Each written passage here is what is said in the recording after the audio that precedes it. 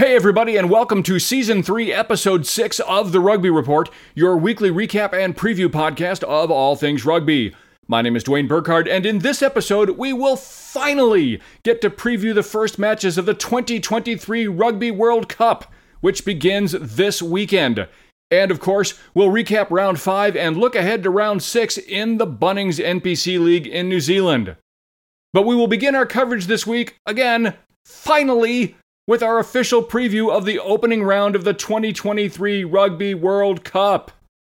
The RWC will kick off this Friday, September 8th, when host country France will welcome the New Zealand All Blacks in what might be one of the best matches of the entire tournament, and certainly the most exciting opening game I can remember.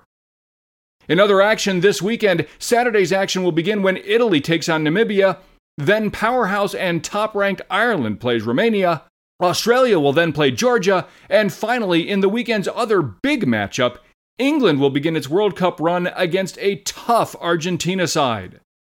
Sunday's action starts with a huge matchup between South Africa and Scotland, and the weekend action will then conclude when Wales faces Fiji in a game that the Welsh had better take very seriously, because folks, this is not your father's Fiji team.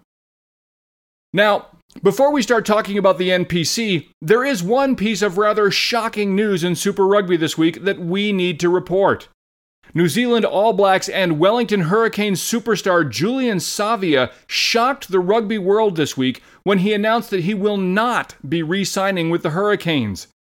And early rumors are flying that he will be moving to, wait for it, recent expansion team and perennial cellar dweller Moana Pacifica. What? That's happening. Well, we'll see. Now let's talk about the NPC. NPC action began this week when the Manawatu Turbos stormed into Eden Park. Auckland came into the game after a decisive win against a really good Hawke's Bay team, while the Turbo fans were spinning for the first time in 2 years after the Turbos shocked the Northland Taniwha in extra time to take their first game since 2021. But while everyone was happy for the Turbos and their fans, no one expected them to go into Eden Park, a stadium where they hadn't won since the very early days of the Reagan administration over 40 years ago, and beat a probably playoff-bound Auckland squad. Right? Well, that's what you, me, and pretty much everyone on the planet thought. But that, folks, is why they play the game. So let's talk about the game. It began, predictably enough, with Auckland easily dominating and powering their way to a 14-0 lead. But at about the 25-minute mark, a strange thing happened. The Turbos' offense suddenly found their footing, and then they found holes in Auckland's defense. And only a few minutes later, it was 14-all. Auckland scored again right before the half to take a 21-14 lead into the break. To be clear, the Turbos were impressive in the first half, but there was absolutely no sign that they were on their way to a history-making upset. In fact, as the second half began, Auckland began by marching down the field and scoring what appeared to be yet another easy try. But the Turbos, bolstered by their first win in 2 years? I don't know, but whatever it was, the Turbos suddenly seemed to believe in themselves. And they didn't give up. And they scored again, closing the gap to 26-21. Minutes later, they were driving again, this time to take their first lead of the game, but at the absolutely worst possible moment. They throw an interception, and Auckland takes it 95 meters the other way. It is a dagger right to the hearts of Turbo's players and fans. The game is functionally over. Right? I mean, the hapless and helpless Turbos are down 10 with less than 10 to play. It's over, right? No, it's not over. For the second week in a row, the Turbos mount the most improbable comeback in years. They drive down the field, spreading and shredding the Auckland defense, and they score again to close the gap to just 3. And suddenly, it seemed just possible. Could lightning strike twice in the same week for the Turbos? Yes! In the last minute of the game, replacement forward Julian Gerke simply blasted through the Auckland defense over the try line and defiantly, definitively, and decisively pounded the ball into the turf to tie the game. Isaiah Ravul then made the conversion kick in extra time, and the Manawatu Turbos go into Eden Park and win for the first time since 1981. Folks, the Turbos have now secured their second straight victory in less than a week after 17 straight defeats. And they have rugby fans all over the planet wondering, what the fuck is going on with the Manawatu Turbos? Round 5 began on Friday night as the Hawke's Bay Magpies traveled as far north as you can go in New Zealand and still play rugby so that they could face a shocked and angry Northland Taniwha team. The Taniwha, in case you've forgotten, were coming home after being the first team to lose to the Turbos in 2 years. But the Magpies weren't exactly arriving in a good mood either, having been rather resoundingly thumped by Auckland last weekend, and only one of these teams was going to come out of this game feeling better. How did it go? Well, the game began well enough for the Magpies, and they jumped out to an early 7-0 lead. But the Northland offense progressively took over this game. And by the half, they had scored 24 unanswered points before Hawke's Bay finally responded, and it was 24-14 Northland at the break. The second half was just more of the same. Hawke's Bay's defense was simply unable to stop the Taniwha offense, and their offense simply couldn't get going against the Northland defense. The full-time score was a frankly shocking Northland 44, Hawke's Bay 21. Saturday's action began in beautiful Rotorua, in the first NPC game being played in this stadium in years.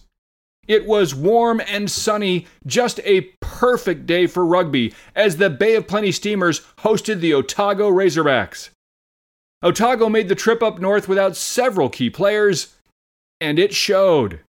The Steamers dominated the early minutes of this game, quickly taking a 21-0 lead in just the first 15 minutes. Otago finally got on the board, but it was still 28-7 Steamers at the break.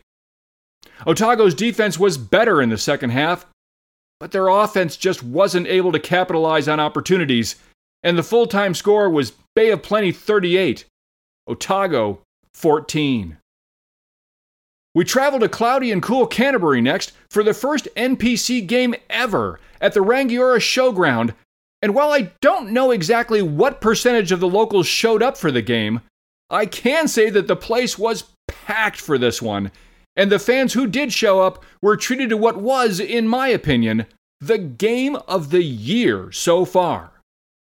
The Taranaki Bulls came to town to take on Canterbury.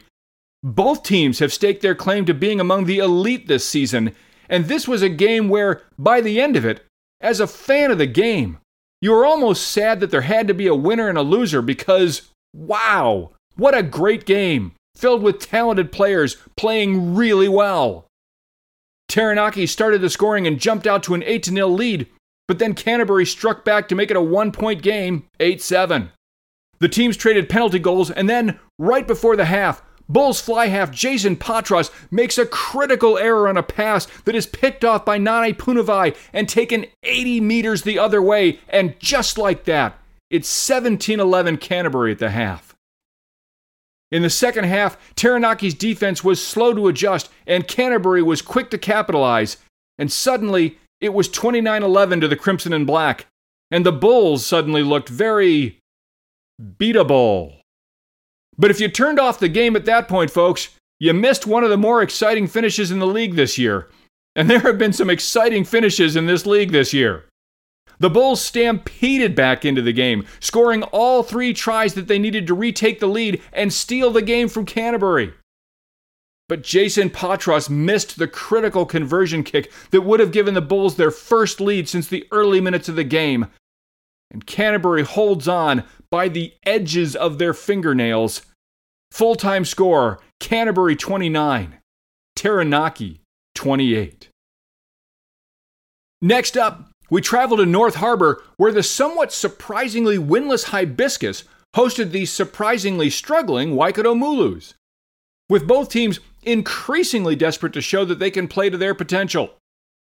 The teams began by trading tries, but it was the home team that eventually broke free and, buoyed by a pair of tries by Sean Stevenson, by the end of the first half, they had racked up a huge 24-5 lead. In the second half, spurred on by the legendary Aaron Cruden, the Mulus mounted a comeback and looked to be really back in the game when Sean Stevenson made a simply earth-shattering stop for the Hibiscus, followed by a drive the other way, and suddenly, North Harbour was in control again. And that is pretty much the way it stayed. In the end, North Harbour not only had their first win of the year, but they did play to their potential. Their stars did show up, and they thumped the Mulus. Full-time score, North Harbour 39, Waikato 17. Now, by the way, before we move on from this game, we need to note that Mulus and soon-to-be Waikato Chiefs starting scrum half Cortez Ratima has officially re-signed with the Chiefs and will start for them in 2024. Congratulations, Cortez. You have earned this shot, and we are very excited to see you start for the Chiefs next year. We travel to the nation's capital in Wellington next, where the defending champion and Ranfurly Shield-wielding Lions played host to the county's Manukau Steelers. And folks, write this down. The Steelers are a vastly improved team this year. And for the first 20 minutes of this game, they played some heroic defense. But a pair of tries within minutes of each other just after that first 20 showed clearly that, against the Lions, they were simply outmatched. The Lions are just way too deep, way too talented, and way too good. In fact, watching this game, I began to wonder whether or not the Lions are going to lose another game this year. They are that good, and they're getting better each week. The Lions are loaded with talent, and the combination of Peter Umunga Jensen and Billy Proctor in particular is starting to get really lethal to opposing defenses. Again, full credit to the Steelers. They had their moments in this game, including a great try by hooker Ioane Monano, who simply ran over Lions fly half Aiden Morgan in the process. Although, full credit to Morgan for bravely, if somewhat insanely, trying to throw his body in the way of the much larger Monano. But in the end, the Lions simply dominated. And the full-time score was Wellington 56, Counties 27. Sunday's action began at Rugby Park in the deep south of Invercargill. Now, I think that everyone knows by now that I have a soft spot for the Southland Stags. But the truth is that the last time I saw these two teams play, I thought it was going to be a blowout for Auckland. And instead, it was an incredibly close thriller, and Southland very nearly pulled off what would have been the upset of the year. Would Auckland make the same mistake twice in Invercargill? No, they would not. Folks, there's just not that much to say about this game, except that it was a good old-fashioned butt-kicking for the Stags. Auckland was in full control of this game from start to finish, and there was no point when the end result was in any doubt. Once again, though, full credit to the Stags, they did not lay down and die, and they did have their moments where they moved the ball well and played well. But they just couldn't capitalize or turn those positive moments into points. And the end result was, well, a blowout. Full-time score, Auckland 41, Southland 13. Next up, the recently revived Manawatu Turbos blew across the Cook Strait and into Tasman to take on the Mako. And I've got to say, folks, I have no idea what the heck has happened to the Turbos, but they are very suddenly a very different team than they have been for the last 2 years. But would that hold against the Tasman Mako, a team that has been among the elite teams in the league over the last few years, but has recently fallen from grace and desperate to return to form? Well, early on, the Turbos appeared to have yet more of that magic fairy dust that has propelled them to their improbable winning streak. They took an early 5-3 lead and looked to have some real control. But unlike the last two games, this time, the Mako responded. And that legendary lack of defense on the Turbos side resurfaced at the absolutely worst time for the propeller heads. The Mako simply exploded. Ethan Blackadder and Maka Springer in particular had breakout performances in the first half, and before you could turn around, the Mako men were leading the Turbos 34-5 at the half. And in the second half, well, the Mako scored again in less than 2 minutes, and it just didn't get any better for the Turbos from there. By the 51-minute mark, it was 53-5 to the Mako.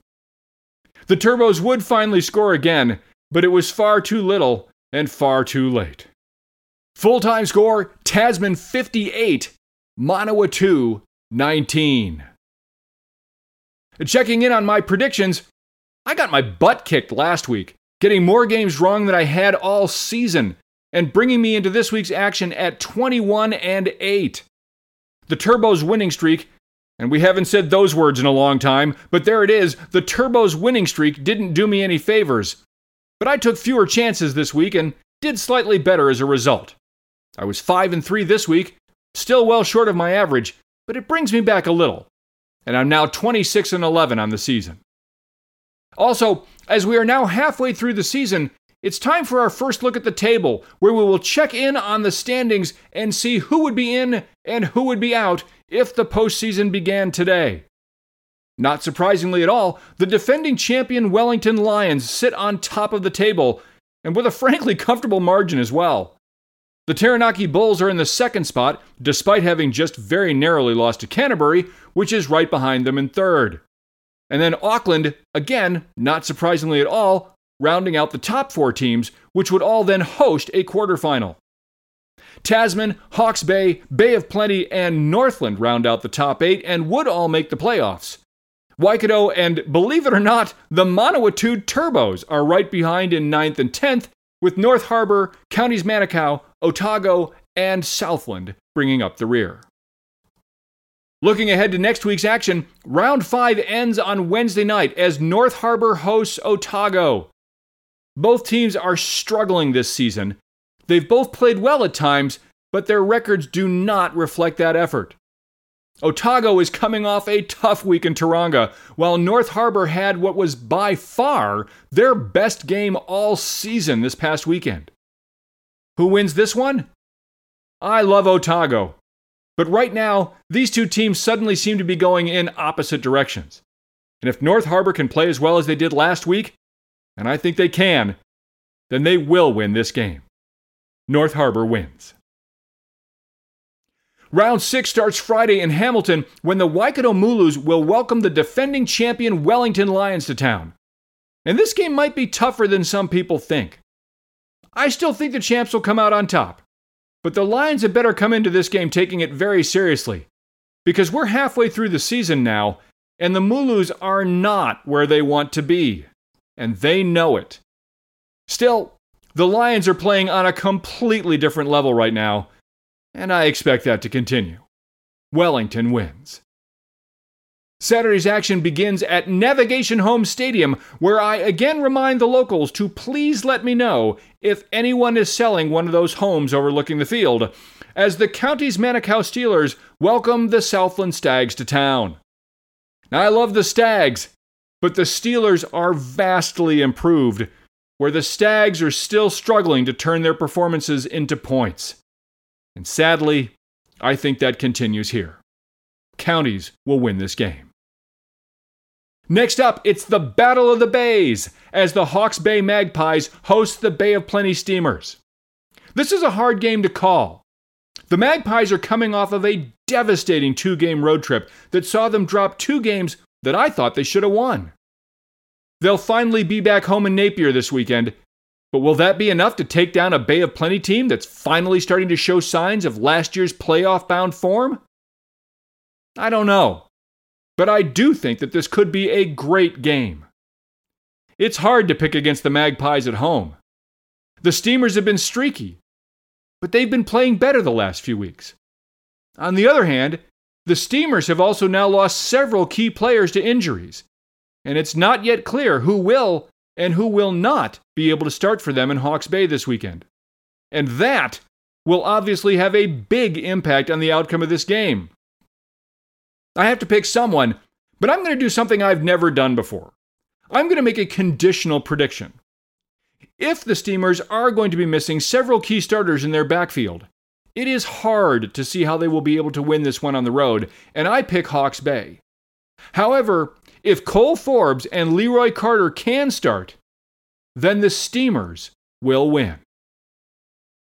Finally, on Saturday, the easy pick for Game of the Week and a very likely preview of a postseason matchup in Auckland, as Auckland will host Canterbury. These two teams have played some epic games in recent years, including what was arguably the most exciting grand final in NPC history just a few years ago. And the way both teams are playing right now, I expect nothing less from this game. Canterbury is tough, but Auckland is at home and they are coming off a couple of great games, and they will make it 3. Auckland wins this game. Sunday's action will begin in Palmerston North, where hope is suddenly in fashion as the recently resurgent Manawatu Turbos will host the struggling North Harbour Hibiscus. Will the Turbos pull off another thriller, or will Flower Power rule the day? This is a tough game to call, but the Turbos' full-on collapse on defense against the Mako last week showed that their struggles there remain formidable. And right now, the North Harbour offense finally appears to be finding its groove. This could be a very close game, and I'm on the very edge of predicting a Turbos win for the first time in years. But I can't do it yet, and I think North Harbour will win this game.